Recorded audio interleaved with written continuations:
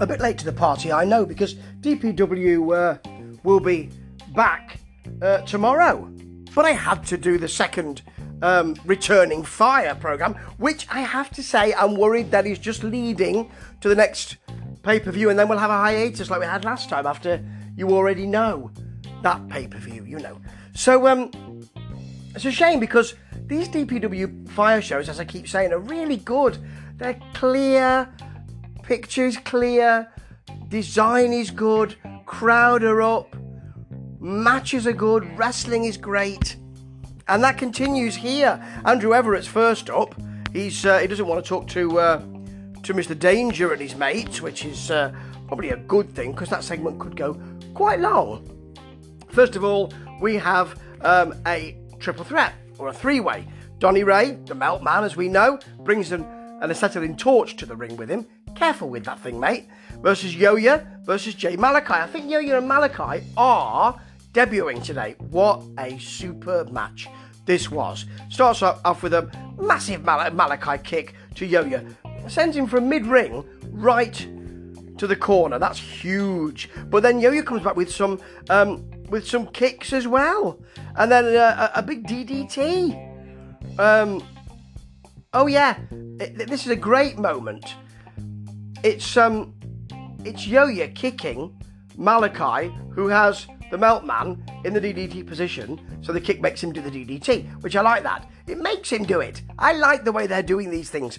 These kind of comedy but brutal spots these days. Huge high clothesline from Malachi. He almost gets frequent flyer miles for that.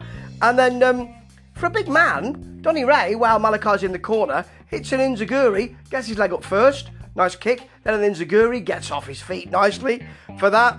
But the move of the match probably, and it is a move of a match of many moves, or a move of many matches. Either way, the move of the match is probably Yo-Yo hitting a double or cinching in a double single leg Boston. Yes, you heard me right. Beautifully done, and I'm glad, again, that this is happening quite a lot these days. I've seen this many times recently, and I endorse it. I must say, that kind of move.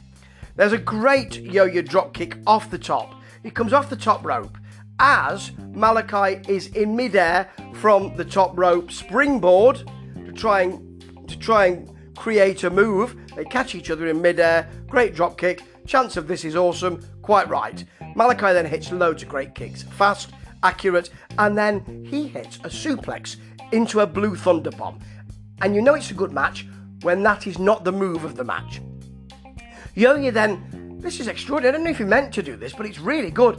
Power bomb onto his knees. You know, so the opponent is power bombed onto the knees.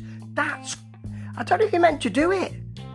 And actually, I think it was a 3 count, but I don't think that Yo-Yo was supposed to win, because very quickly Donny Ray's in to hit the spooky driver, which is the back driver thing for the pin.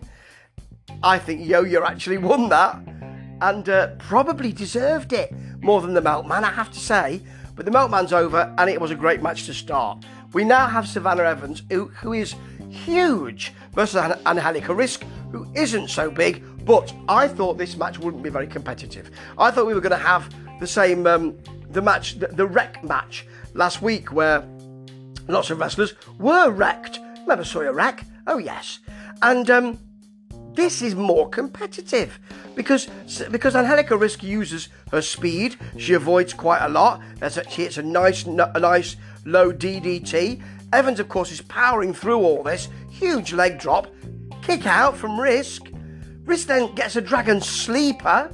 Evans rolls through, hits a belly to back sidewinder suplex.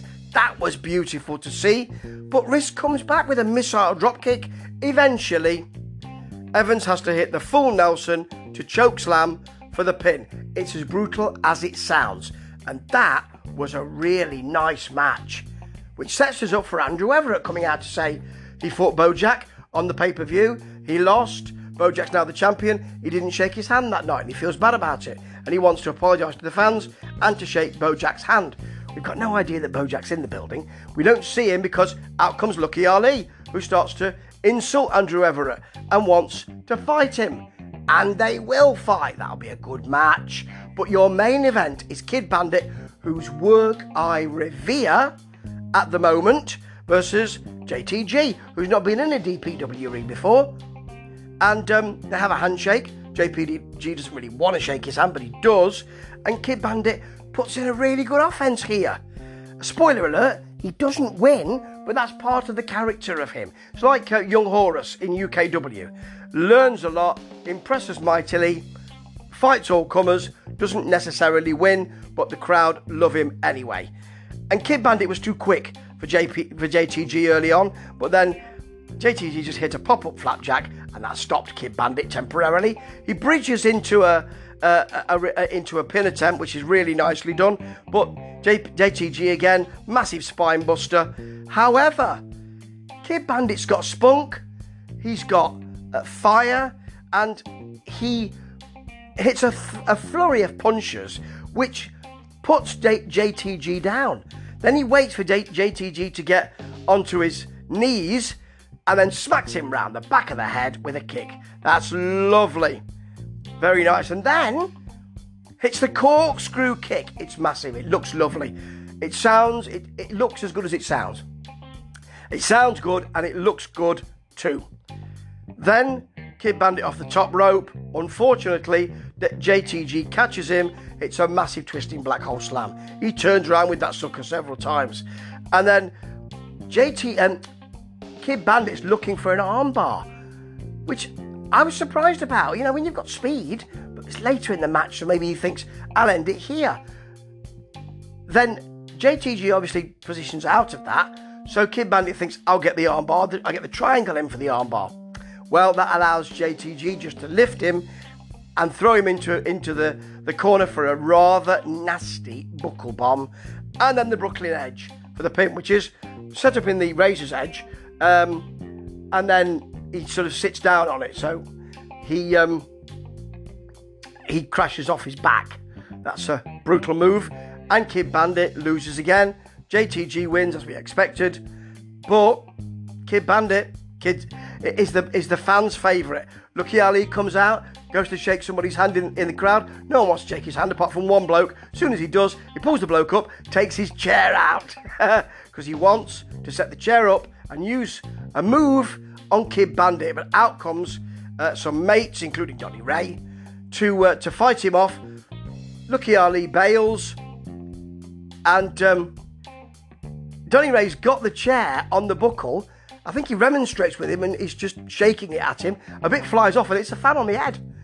It was only the backrest, so he does go out and look at the fact, you okay, mate? But that's a great show. That's 50 minutes of hot action. It's great wrestling. It sounds brutal. It's got a little bit of ECW incursion in it. And it's got some great wrestlers in there.